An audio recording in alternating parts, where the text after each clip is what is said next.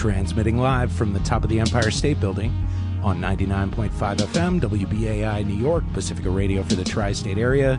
This is a special one-hour edition of Trump Watch, a weekly series investigating the actions of and reactions to President Donald J. Trump and his administration. I'm your host, Jesse Lett. Conrad, Tokyo, Sparrow, Pistachio, just done national. Dog is off sabbatical. Rather watch an exigent. Politician, CNN and all this. Guadio, move with your fuckery. Trump and an SNL hilarity. Troublesome times, kid. No time. President said last week, I believe it was last week, and I've said several times before, there's no intention or plan to make any changes in regards to special counsel. But look, today's announcement has nothing to do with the president, has nothing to do with the president's campaign or campaign activity. The real collusion scandal, as we've said several times before, has everything to do with the Clinton campaign, Fusion GPS, and Russia. There's clear evidence of the Clinton campaign colluding with Russian intelligence to spread disinformation and smear the president to influence the election. We've been saying from day one there's been no evidence of Trump-Russia collusion, and nothing in the indictment today changes that at all. White House Press Secretary Sarah Huckabee Sanders answering questions at an official briefing on Monday. Hello and welcome to Trump Watch. Tonight, we've got the whole hour to take a deep dive on what Robert Mueller's indictment of Donald Trump's former campaign advisor, Paul Manafort, and campaign aide Rick Gates, and his unsealing of a plea deal by campaign volunteer George Papadopoulos on Monday, means for the president and what it tells us about the nature of the special counsel's investigation into alleged Russian efforts to help Donald Trump win the 2016 presidential election and possible collusion between the president's campaign staff and Moscow. First, I'll be speaking with Politico senior investigative reporter Josh Meyer, whose October 30th piece is entitled Kremlin Likely Cultivated Trump Advisor, experts say. And in the second part of the program, I'll talk to national security journalist Marcy Wheeler, who wrote the Intercept article, George Papadopoulos' plea deal is very, very bad news for Attorney General Jeff Sessions, also published Monday. But before we get started, I just want to take a moment to send my deepest sympathies to anyone whose lives were affected by the attack on Lower Manhattan yesterday, and express the pride that I felt as a New Yorker to watch locals of all ages refuse to let that tragic event ruin Halloween night, one of the city's biggest parties of the year. Your courage and defiance in the face of evil is what makes our city the greatest. Last Monday, when Robert Mueller announced Donald Trump's former campaign chairman, Paul Manafort, and a former Manafort business associate, Rick Gates, were indicted on felony charges of conspiracy against the United States, acting as an unregistered foreign agent, and several other financial counts involving tens of millions of dollars routed through offshore accounts, Trump and his staff felt that they had still dodged a bullet. Apparently, it wasn't until it was announced shortly thereafter that George Papadopoulos' October 5th deal with the Justice Department for lying under oath about contacts he had with a Russian professor with major ties to the Russian government had been that a level of panic seemed to set in, as White House reporter Ashley Parker of The Washington Post described to Judy Woodruff on last night's PBS NewsHour. One thing that was striking was that the West Wing aides and the president himself were finding out the way sort of we were and the rest of America was, which was basically from news reports. So we sort of got to see the president processing that as it happened. So, for instance, after the first pair of indictments came down for Manafort and Gates, there were two feelings. One was the president kind of felt vindicated. He felt, look, these guys are being looked into for alleged behavior that largely predates my campaign. The indictment didn't mention his name. It didn't mention any possible collusion between his campaign and Russia. So he sort of, tweets out a kind of frustrated, but, this isn't my issue. There's no collusion tweet. Right. And then that next indictment comes down for George Papadopoulos, which is potentially more problematic. And again, he's, as the White House has said, as you just said, he's someone who is an unpaid volunteer. He wasn't super senior, but he definitely touches Russia in a way that those people in the first indictment did not. And it looks like the president's problems could be worsening. Earlier today, Bloomberg News reported on the alleged existence of an email from Papadopoulos claiming Trump campaign officials agreed to a pre-election meeting with representatives of Russian President Vladimir Putin. There's currently no reported evidence that such a meeting ever took place. So what does it all mean? Here to help us understand the significance of this plea deal, as well as Mueller's indictments, is Politico senior investigative reporter Josh Meyer. He wrote the October 30th article entitled "Kremlin Likely Cultivated Trump Advisor, Experts Say." Hello, Josh. Welcome to WBAI. Thanks so much for joining us. Thanks for having me. Let's start with the focus of your piece, and that is the likelihood of whether or not George Papadopoulos was a foreign operative for the Russian government. What have you found?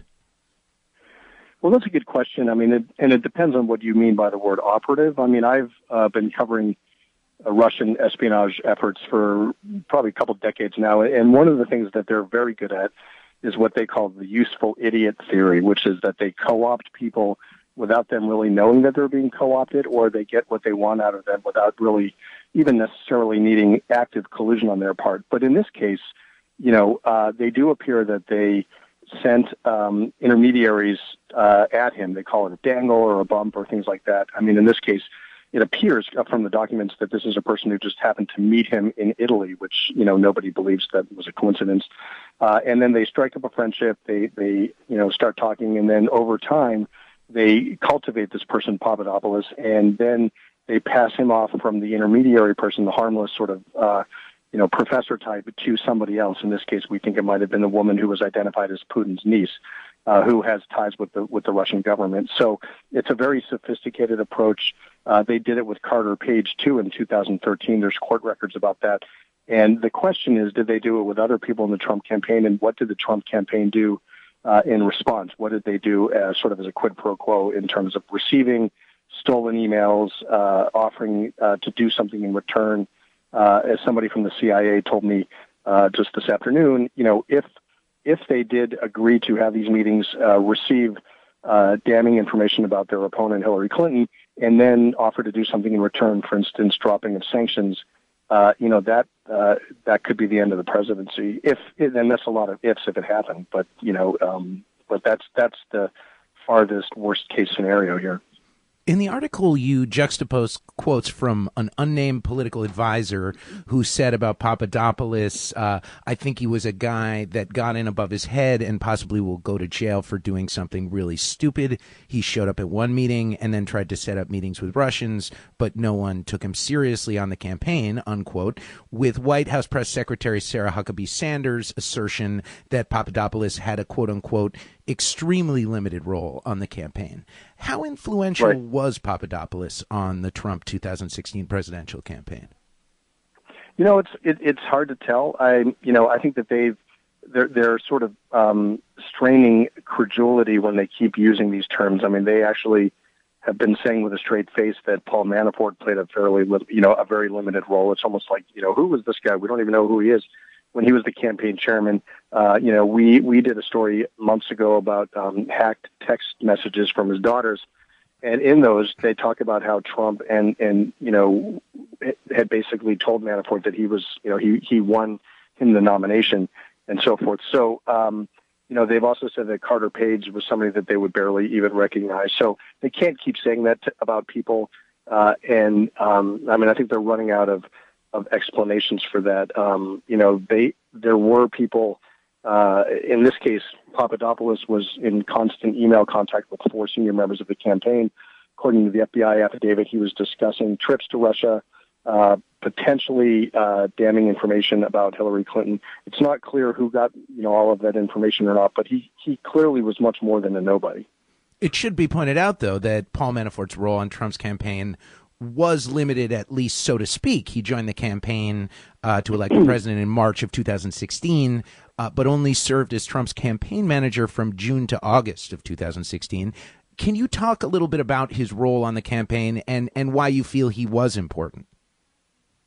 Yeah, I mean, that's true. I mean, but it was a very, very pivotal time in the campaign. Also, remember, the Trump administration has confirmed that I think Sarah Huckabee Sanders said this yesterday, that Manafort was in touch with Trump, up through the inauguration, and I think perhaps past it too.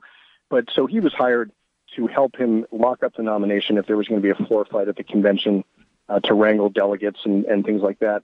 But then after that, very quickly, he was replaced Corey Lewandowski as the chairman, chief strategist for the campaign. And Trump apparently took a real shine to him because, Manafort sold himself as somebody who had been out of politics for 20 years. And so he wouldn't bring the kind of baggage to the job that the people in the swamp were, which is somewhat ironic to those of us who are familiar with Mr. Manafort and his activities. I mean, I think he, sort of embodies the swamp as the way people describe it. But so he was, was a pivotal role. He was one of the people that I think helped, Trump stay on message and lock up the nomination and also, perhaps win the presidency. Expand on that last statement. Why is Manafort an embodiment of the swamp, as you say? Well, he first he was a political operative for Ronald Reagan at a very, very young age, and then he and two of his associates, Roger Stone and it was Manafort, Black, and Stone, and the three of them started lobbying the administrations in Washington for a variety of clients from domestically and overseas. And Manafort developed a reputation fairly quickly as somebody who would represent all of the despotic leaders that nobody else would. I mean, people with blood on their hands. And so he, over time made a fortune from representing, African dictators and I think Ferdinand Marcos and people like that. So, even his daughters in these email or text messages going back and forth, talk about how they have blood on their hands. And of course, one of the biggest despots that he represented was Yanukovych in the Ukraine, who was a very, very pro-Russian candidate. And that's what he was doing right before he came to the United States to work on the Trump campaign. So there's questions about, in fact, that's what a lot of the charges were about, was at least $75 million in money that he got from the Yanukovych and other Ukraine campaigns that he didn't want to pay taxes on, allegedly. And so he set up front companies and in tax havens and laundered $75 million, paying, I think, $1.5 million for fancy clothes and Persian carpets and things like that. So, I think in those ways, you would look at him as one of the alligators in the swamp. And it was his ties to the Ukrainian government that got him ousted from the campaign to begin with. Is that something that are you trying to say that despite being ousted from the campaign, he remained an advisor to the president? Yes. Yeah, I mean, I think that they've confirmed that. I mean, it's not clear how often he talked to him. I remember we would have conversations with him in the spring and the summer, and the fall, and say, "Are you in touch with the president?" And he would be kind of coy about it. But yeah, they were in touch, and they were certainly in touch through intermediaries. I mean, I think President Trump valued his knowledge about campaigns. I mean, remember, Trump was sort of a neophyte when it came to campaigns, and Manafort had been around the block a lot. I mean, with Yanukovych, he was really credited with helping Yanukovych become president, re-engineer himself, in a totally different sort of image, remake himself. And I think with Trump, he didn't remake him as much as he did sort of help him capitalize on some of the discontent and fissures in the U.S. society, and really use those to drive home his message. And ironically, that's the same message that the Russian, operatives were using to manipulate public, opinion and voter behavior through Twitter and Facebook. Going after things like immigration and Black Lives Matter and so forth. So there was a lot of unity in message between what the Trump campaign was trying to do and what the Russians were trying to do. And I think one of the things they're looking at is whether Manafort had anything to do with that. The other subject of the indictments, campaign aide Rick Gates, has been described in a lot of published reports as a business associate of Manafort's. But didn't he remain on the campaign long after Manafort had gone? According to Gideon Resnick of the Daily Beast, Gates had much closer ties to the White House than Paul Manafort or George Papadopoulos, and has even met with the president several times in the White House. What is your reporting telling you about Rick Gates's role in all of this? It's a very good point. I mean, Rick Gates to us was sort of a guy who flew under the radar. I mean, somebody described him essentially as Manafort's Manafort, I think, in the sense that, he was one of his very trusted lieutenants. He was there for everything that he did in Ukraine, a lot of the other campaigns, but because he didn't have the sort of high-profile baggage that Manafort did, when Manafort sort of had to walk the plank, Rick Gates stayed on. He floated back and forth between the campaign, the RNC, I believe, and then the administration. So he was also very valued as a consultant and an advisor. You're listening to a special 1-hour Trump Watch with Jesse Lent on WBAI New York. I'm talking to Politico senior investigative reporter Josh Meyer. Josh, let's talk about the indictments. 12 counts, including conspiracy against the United States, conspiracy to launder money, acting as an unregistered foreign agent, making false statements, and several charges relating to failing to report foreign bank and financial accounts, as you mentioned. There are also allegations Manafort and Gates moved more than $75 million through offshore hidden bank accounts in Cyprus, St. Vincent, and the Grenadines and the Seychelles. Excuse me if I'm getting that pronunciation wrong. Manafort is accused of laundering more than $18 million, according to the indictment. This doesn't seem relevant to the Russian investigation on first blush. Is there any merit to the claim that the president has been pushing on Twitter that, quote, this is years ago before Paul Manafort was part of the Trump campaign? Well, yeah, there is merit to that, but I think that, as somebody described it to me, President Trump is playing, tiddlywinks and Director Mueller is playing chess. These indictments clearly are a first step in sort of leveraging people, putting pressure on people to flip and cooperate in the investigation and then see what it leads to. So even if these are financial charges that had nothing to do with the election, there's a lot of through lines that if you trace them outward from there, they could connect this to potential collusion in the election. You might remember that, there was some reporting a few weeks ago about how Paul Manafort had emailed a guy named Konstantin Kilimnik, one of his associates in Ukraine, who's a suspected Russian former intelligence officer.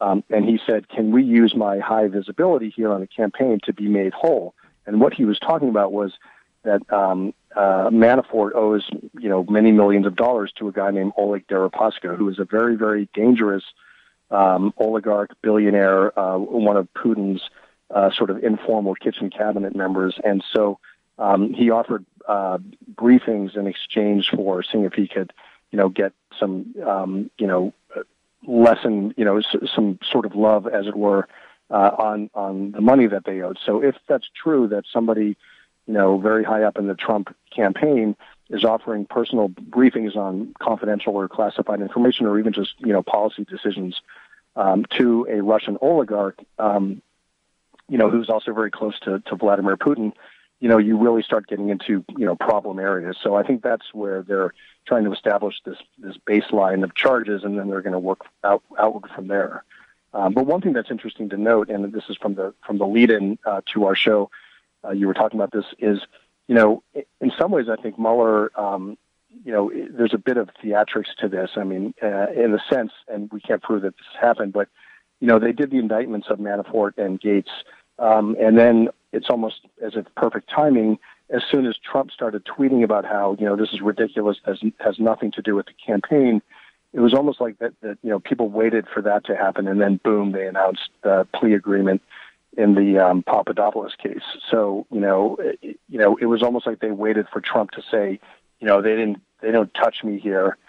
This has nothing to do with my campaign or, my administration. And then they sort of dropped the hammer on this other thing. So I think that it was clearly a shot across the bow. I think that they're clearly signaling that they have a lot more information, and they're also clearly telling people that, you can do this the hard way or the easy way. You can cooperate with us and maybe get charged with, lying to a federal agent, which often is dropped at the end of your participation, or you can go the hard way and get indicted and face, the rest of your life in prison.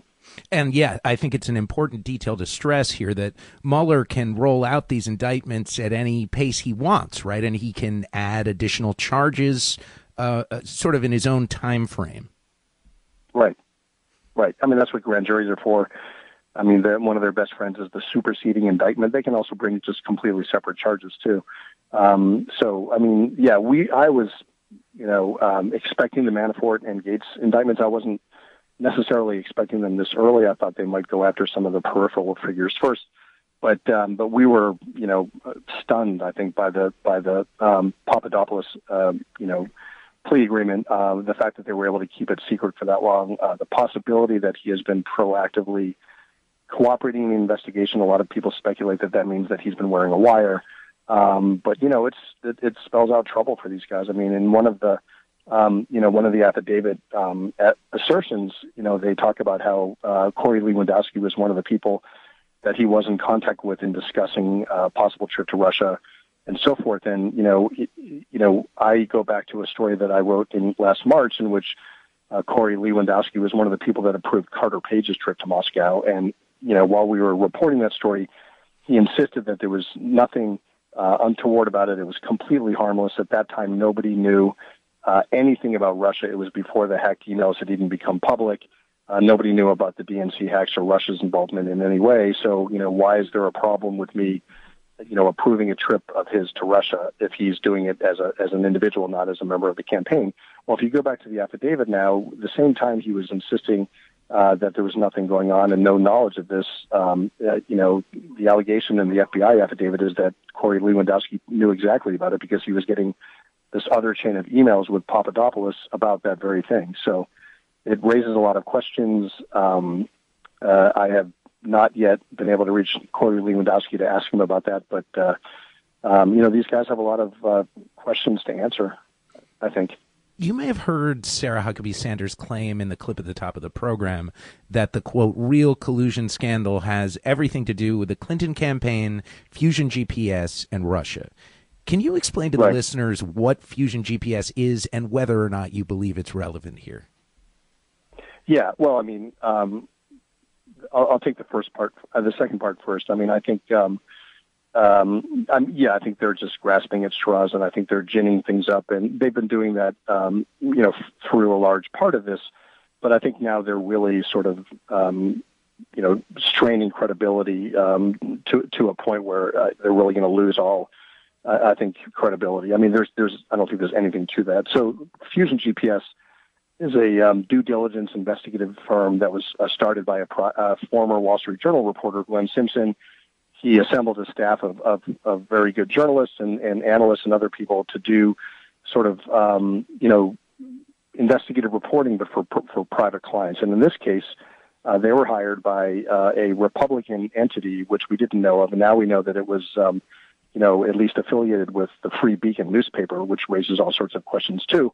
But they were the ones that were investigating Trump, on behalf of the Republican, deep pocket donor that didn't like Trump for the Republican Party.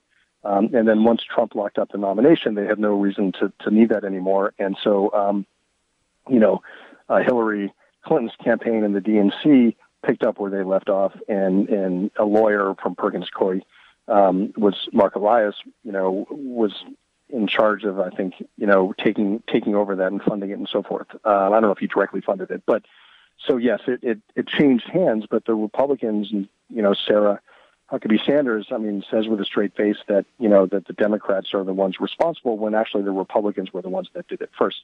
Now, there is one important distinction, which is that bringing in Christopher Steele, who was the former British spy, the MI6 officer, that happened when the Democrats had taken over, because there seemed to be a lot of ties to Russia and international elements of this conspiracy. So they brought in Steele to look at that. And I think one thing that's been lost in a lot of the discussion about this, certainly, I think the general public who doesn't follow the minutia that well, they keep looking at the dossier as whether the entire thing is discredited or not. And I don't think that that's a way to look at it. In fact, this former CIA person I was talking to today said the same thing. I mean, if 90% of it is authenticated and credible, you can't throw all of that out if 10% isn't, because it wasn't presented to GPS as one document and with everything credible. It was basically a series of reports that were sent to them as a client relationship that were all, combined together.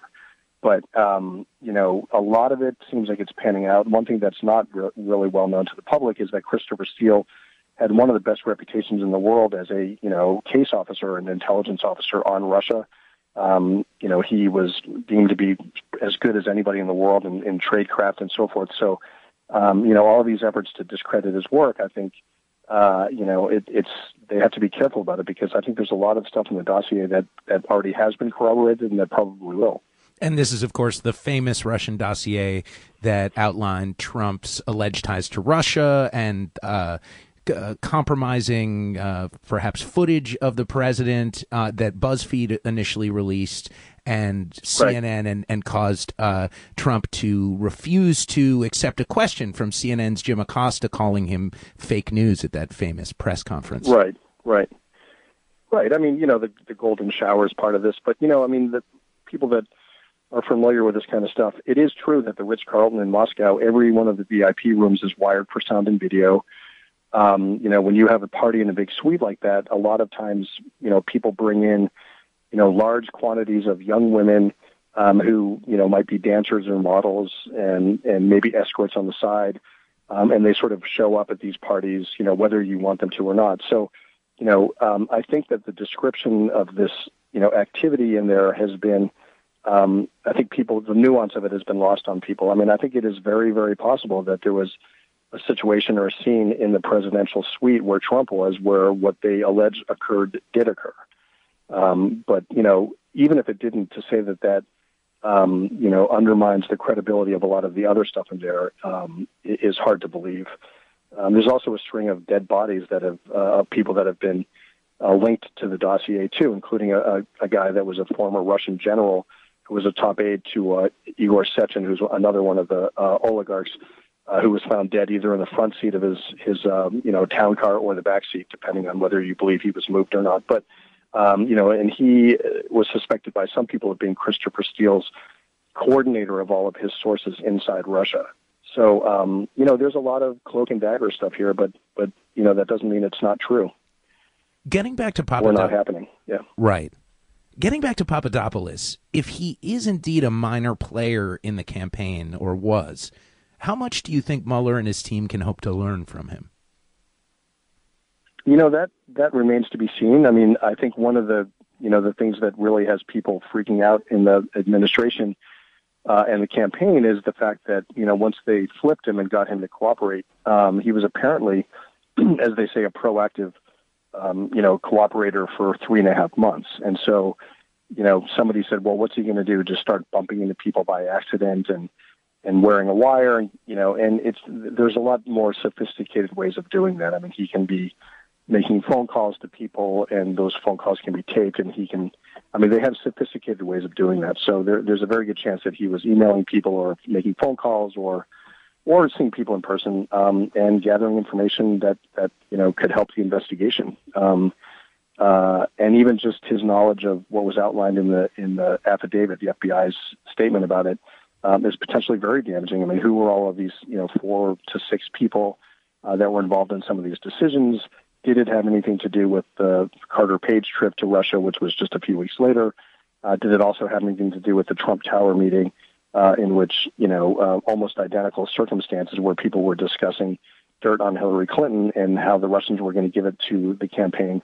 I mean, Donald Trump Jr. bit hook, line, and sinker on that and attended a meeting with Paul Manafort and Jared Kushner, in which somebody purporting to have that kind of incriminating information on their opponent from the Russian government was there. So, I mean, right there, that is extremely incriminating for these guys. And whether they could backpedal and say that there was nothing to it, the investigation, I'm guessing, is showing that it's a lot different than that. And remember, they have subpoena power. They have access to emails, phone records. Once they flip people and get them to start talking, it's really hard for people to sort of wiggle their way out of this kind of thing. Finally, to shift gears slightly in our last minute here, on Sunday, you were the author of an article entitled Facebook Struggles to Contain Russian Narrative about this week's congressional hearings about Russian attacks on the electoral process through Facebook, Twitter, and Google, with representatives from all 3 companies in the hot seat. What have we learned so far this week about Russian efforts to affect the 2016 presidential election on social media? I mean, we've learned a lot. I think I didn't hear much of the hearing today because I was doing more follow-ups on Papadopoulos.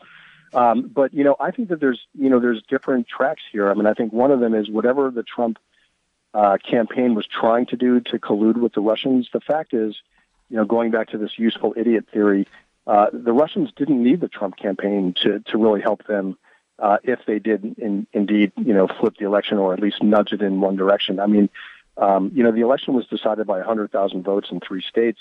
Facebook has admitted over just the last few days that 126 million people saw some of these fake ads. And what's coming out in the last few days, and I wrote about this in a separate story, not that one. Oh, that one touched on it too. Was that the organic content is going to come out soon? That was much, much bigger. So that is, not paid ads that are often identified as such, but fake people that are posting things, sharing things, fake group pages. A lot of times they hijacked existing pages. Let's say your Uncle Bob, who's 87, started a Facebook page and then didn't do anything with it, and they harvested a lot of that and then started sending things out under those. So I mean, these are people, they were creating real people, inviting people to real events, and really moving the needle in terms of public opinion and dialogue significantly in that. And I think that we're really just coming to the sort of the tip of the iceberg in understanding what they did. And I know for a fact that Facebook and Twitter and Google and YouTube, they're still just trying to figure it out too. So we don't really know how much it impacted the election. But when you look at 100,000 votes that were the difference here, and hundreds of millions of people looking at this content, I mean, I don't think anybody can say that it didn't impact the election significantly. Thank you very much. My pleasure. My guest has been Politico senior investigative reporter Josh Meyer. He wrote the October 30th article entitled "Kremlin Likely Cultivated Trump Advisor, Experts Say." You're listening to a special 1-hour edition of Trump Watch on WBAI New York. I'm Jesse Lent. We'll be back in a minute with national security journalist Marcy Wheeler. Stay tuned.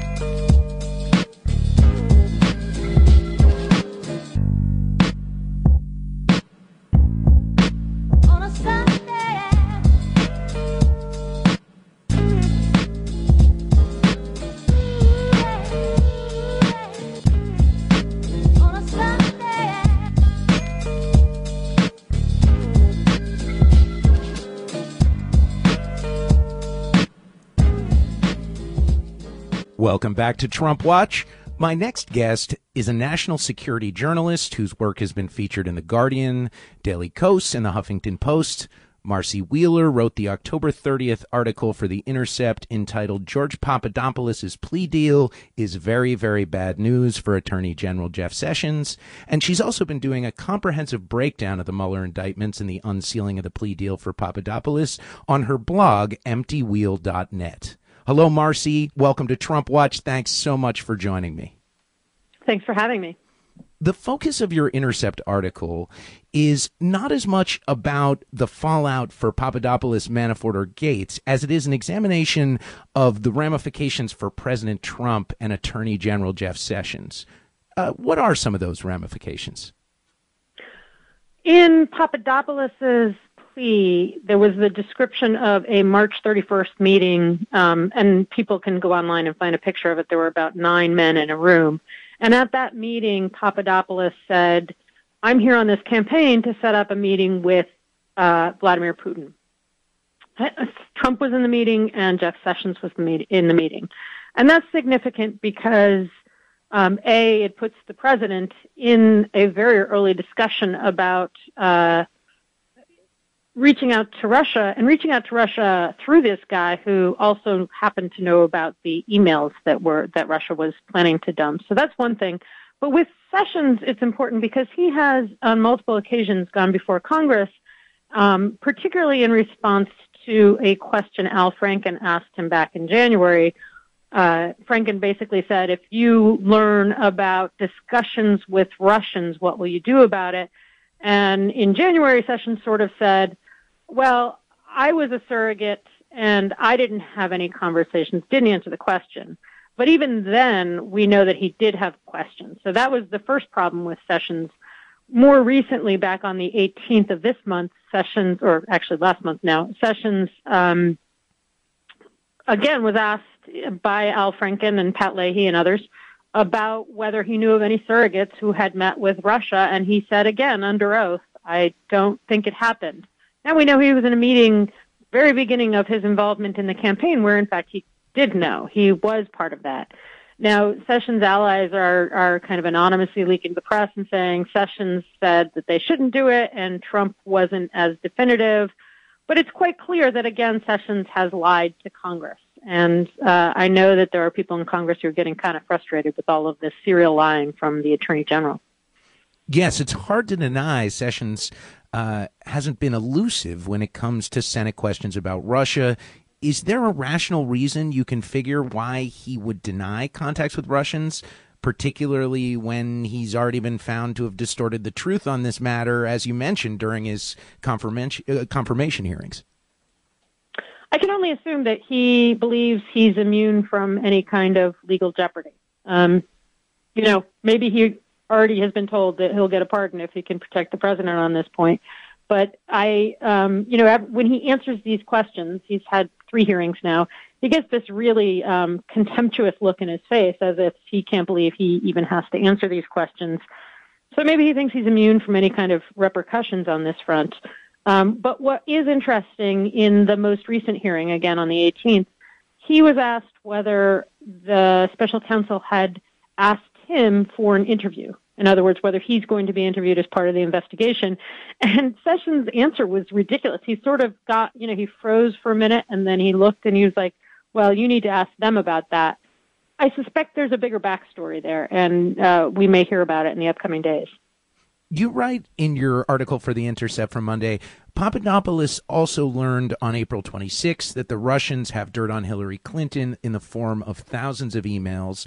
A key part of Papadopoulos' cooperation must pertain to what he told the Trump campaign about these emails. According to his complaint, he originally claimed that he hadn't told anyone in the campaign about the dirt on Clinton because he didn't know if it was real, unquote. You continue, there would be no reason for Papadopoulos to lie about the significance of the emails in January unless he did so to hide his discussions of them with the rest of the campaign.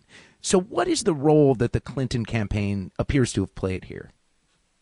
The Clinton campaign or the Trump campaign? I'm sorry, the Trump campaign. I was confused for a second. Yeah, so that point that you asked me about, I laid out in much more detail in the most recent post at emptywheel.net. When Papadopoulos was arrested, the FBI agent who laid out why he should be arrested described those lies as his effort to deny that he had shared the emails with anyone else on the campaign or shared the news of the emails with anyone else on the campaign.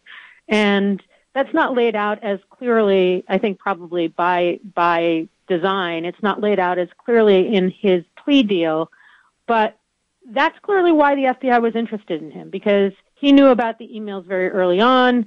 He lied to the FBI about things related to the emails, about why, he made up a story basically saying, I didn't share information about those emails because I thought this professor I was talking to was a nobody. We know that's not true. The implication is he shared the information of those emails. And the further implication of that is that when Paul Manafort and possibly even Jared Kushner went into a meeting on June 9th, 2016, looking for dirt from Russians, they thought it was going to be the emails. So it I think, makes it much more clear that when the Republicans, when the Trump campaign was seeking out this information, they knew even before the Democrats did, or at least somebody on their campaign did, they knew what they were getting, what to expect, that these emails were out there. What was the most striking thing to your eyes to come out of Mueller's two indictments or the unsealing of the plea deal? Well, two things. One was the indictment of Rick Gates. I don't think Gates thought he was going to be indicted. And I'd add the related resignation of Tony Podesta from his 30-year influence peddling firm. What those things suggest is Mueller is going after these influence peddlers more broadly than just Manafort as a way to get him to flip. The Gates thing is interesting because Andrew Weissman, who is kind of his chief deputy, is notorious for getting people to flip because their close family members are indicted with them. I think in this case, Gates may be the close family member, somebody that Manafort cares about and might flip to help Gates out, although Gates has plenty of information about the campaign on his own right. So that's one thing. The other thing that I think everyone is shocked by is that the Mueller team managed to keep Papadopoulos's arrest and then his plea secret for as long as they did. I mean, the arrest was 3 months ago. The plea deal was a month ago. And it is remarkable to keep a secret in Washington, D.C. as long as either of those things. So, it's a real tribute to how locked down they are as a team. Yes, our previous guest, Josh Meyer from Politico, mentioned that this is really possibly signifying how much control Mueller really has over this investigation, the analogy being he's playing chess while Trump is playing tiddlywinks, I believe he said. Well, I mean, Trump is incompetent anyway. His lawyers aren't particularly good. I mean, I covered the Scooter Libby case very closely a decade ago. And there, you had the best lawyers in the country representing the chief defendants. Here, you've got people who aren't going to complain a lot if they don't get their entire bills paid, right? So you're dealing with lesser lawyers. You're dealing with Trump, who mucks up everything. And you're dealing, we expected this from Mueller anyway. And frankly, pretty much any of the 16 lawyers he hired, we would expect the same kind of competence from. But it is nevertheless remarkable for 17 people to keep a secret that long in D.C. And why do you think it's so difficult for the president to get good legal advice? Well, partly because no one wants to work for him. I mean, lawyers, to be competent, have to rely on their client to take their advice. And Trump won't take anybody's advice, right? The other problem is he has such a long history of not paying his bills that the best firms in the country were unwilling to work with him because they didn't think they'd get paid. Those good lawyers do cost a great deal of money. Manafort has said that he's already paid over $1 million to his lawyers. So you have to be a reliable client to get that kind of legal services, and Trump simply has a very long history of not paying his bills. According to a Washington Examiner article from yesterday, there appear to be at least 4 currently sealed cases on the docket between the October 27th indictment of Manafort and Gates for money laundering and related crimes involving pre-2016 Ukrainian political work. The article even referenced your tweet that the docket suggests, quote, maybe former National Security Advisor Mike Flynn has already flipped. Could you talk about your rationale there and what these sealed cases could mean for Mueller's investigation? Well, it's important to know that something like a third of the cases that get filed in D.C. start off as sealed cases. So, and there's obviously tons of other crime going on in D.C., garden variety crime, drugs, that kind of stuff would also be sealed. So there is nothing that says those other sealed cases have anything to do with the Mueller investigation. I thought, and I was mistaken about something in the indictment, that there was another one filed before the Manafort one, and the docket immediately preceding the Manafort one is sealed. And it's possible that 2 things were filed on Friday, a week ago, and that they were both sealed. And if so, the people who might be the targets of that would be Flynn, because Flynn would be charged with roughly the same crimes that Manafort was, not registering as a foreign agent, not declaring all of his income to the IRS. And then the other person that's possible is Tony Podesta. As I said, he's kind of the Democratic counterpart to Paul Manafort, this influence peddler who has been sleazy for many, many years. So either is a possibility. The Flynn one is far more intriguing because his camp has been really silent in recent weeks. Which is what we would expect a really good lawyer to enforce on his team. But again, the idea behind these early charges, the charges against Manafort and any early charges that would be filed against Flynn, is to give these men a way to plead guilty to bad crimes and face jail time, but kind of leave open all of the case in chief issues that they were involved with, which is the cooperation with Russians, such that they can be solid witnesses against those that they were working with. And so that's sort of where I think people all expect the Manafort indictment to go. And if anything, if Flynn was or soon will be charged, that's where people, I think, expect the Flynn stuff to go as well. Do you believe there's any merit to the president and his press secretary's assertion that the real Russian collusion was with Hillary Clinton's campaign, or is this just a classic case of trying to shift the blame to an old foe? It's absolutely a classic case of trying to shift the blame, but I think Democrats really brought that on themselves with the way in which they dealt with the Steele dossier. And I say that because there was a moment, for example, when the news of the June 9th meeting between Don Jr. Trump and Manafort and Kushner and these Russians, we don't yet have evidence from that meeting that there was a quid pro quo. They were offered dirt.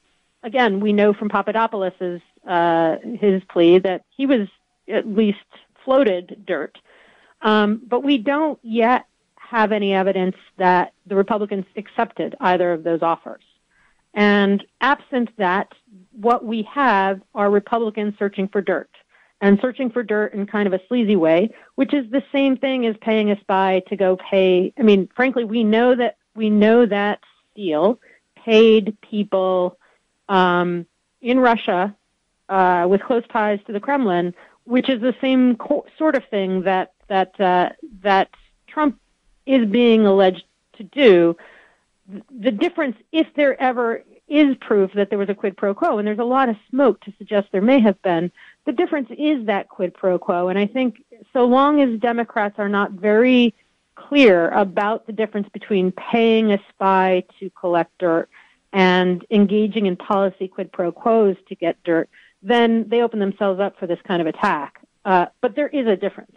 It's just that Democrats need to be a lot more disciplined about what that difference is, and that needs to be the response to this attack from Trump. Expand on that a little. What difference do you mean specifically? Well, so if you pay somebody to collect Oppo research, and that guy, Steele in this case, who's a former spy, and that guy pays his sources in Russia to trade information, those sources in Russia are not doing Vladimir Putin's doing. They're basically, I mean, in fact, one likely source for Steele got killed in unusual circumstances in December. So these are people who are risking their lives to share information just to make some money, basically. They're not doing anything to try and influence the policy of the United States. The difference is that if it is proven that the Trump campaign, and there are really three cases where this may have been the case, where they were willing to trade policy decisions that may not benefit the United States in exchange for help in getting elected, that's when you get into criminal activities because you're accepting foreign assistance for a campaign. But it's also when you start getting into something very different from typical Oppo research. It is a desperate move to say, I will give you sanctions relief if you help me get elected.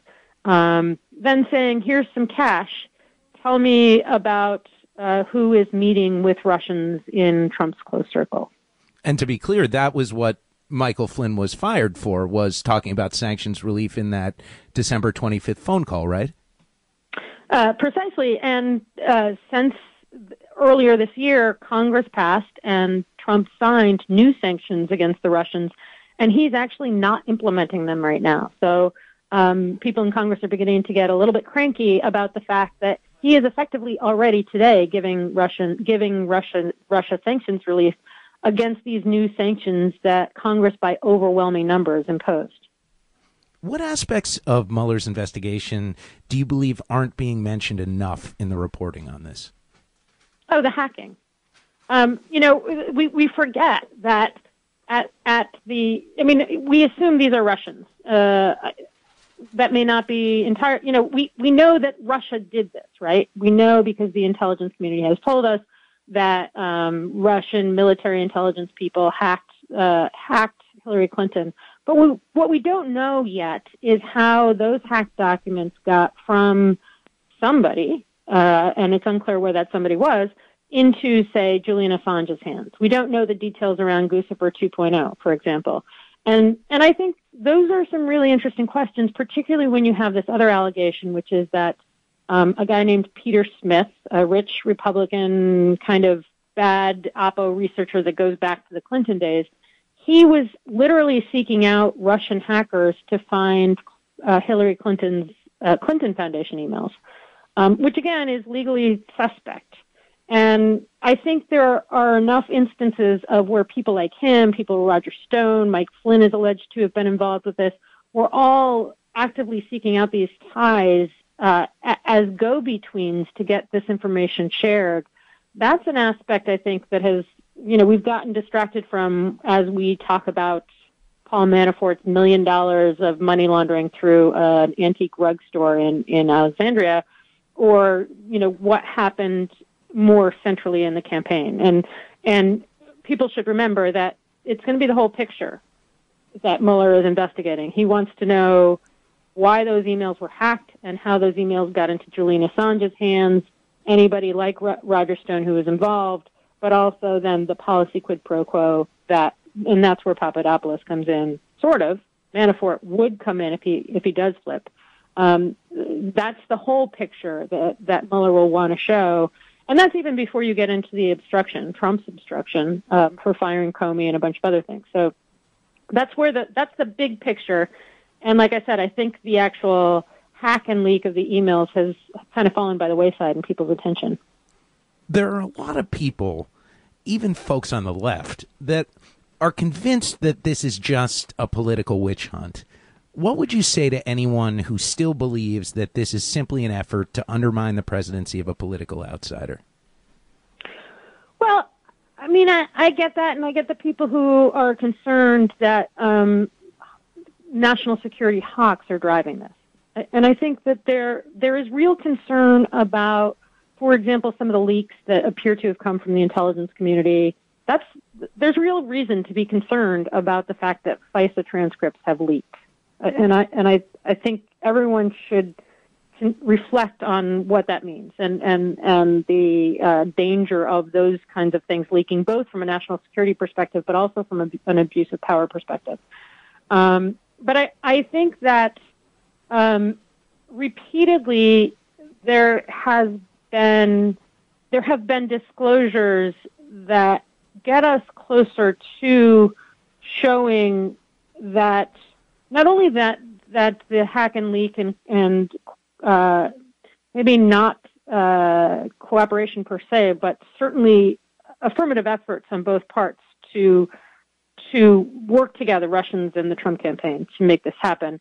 But I think that there's the larger, and I want to say one more thing too, which is important to remember, which is that Trump never hid the fact that he was pro-Russian. He got elected without hiding the fact that he's pro-Russian, and that's something that I think people on both sides are right to bring up when they critique this. But I do think that there are real concerns about whether Trump is making policy decisions to do things like keep himself out of debt, to stay in good with a bunch of Russian oligarchs to whom he's in debt. And that, I think, is the real issue, is this man who happens to be president making decisions that affect the national security of the United States and the well-being of the United States. It's not just the national security. solely to uphold the Trump brand, solely to keep himself out of debtor's prison.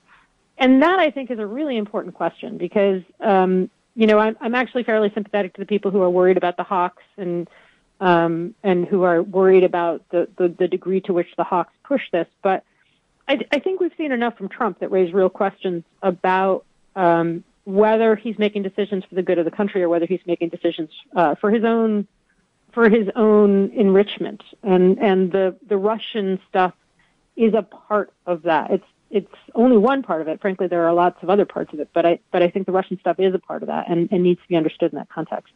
Thank you very much. Thanks so much. My guest has been Marcy Wheeler. She wrote the October 30th article for The Intercept entitled George Papadopoulos' Plea Deal is Very, Very Bad News for Attorney General Jeff Sessions. You're listening to Trump Watch on WBAI New York. I'm Jesse Lent.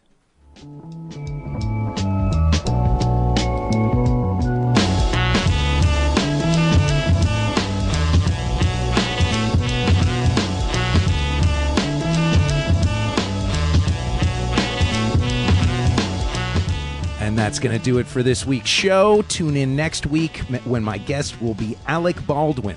That's right, that Alec Baldwin. He and Kurt Anderson of NPR will be on to promote a parody book that they wrote about, you guessed it, Donald Trump. We'll talk about what went into creating Alec's iconic impression of the president. Also, I wanted to let you know that the second installment of the Psychic Rodeo, the free night of music and comedy that I present each first Friday of the month at the Commons downstairs from the station here at 388 Atlantic Avenue in downtown Brooklyn, is happening again this Friday, November 3rd at 8:30 p.m. The first one was tons of fun, so I hope you'll join us. Find out more at thecommonsbrooklyn.org. Reggie Johnson engineered this program live. You can hear all 46 episodes of Trump Watch with Jesse Lent at soundcloud.com/TrumpWatchWBAI or wherever you get your podcasts. Follow us on Facebook or Twitter, where our handle is TrumpWatchWBAI, or contact me directly at the email address jesse@WBAI.org. And I'll be back next Wednesday at 6:30 p.m. when we'll break down another aspect of the Donald Trump administration. Until then, I'm your host, Jesse Lent. Talk to you next time.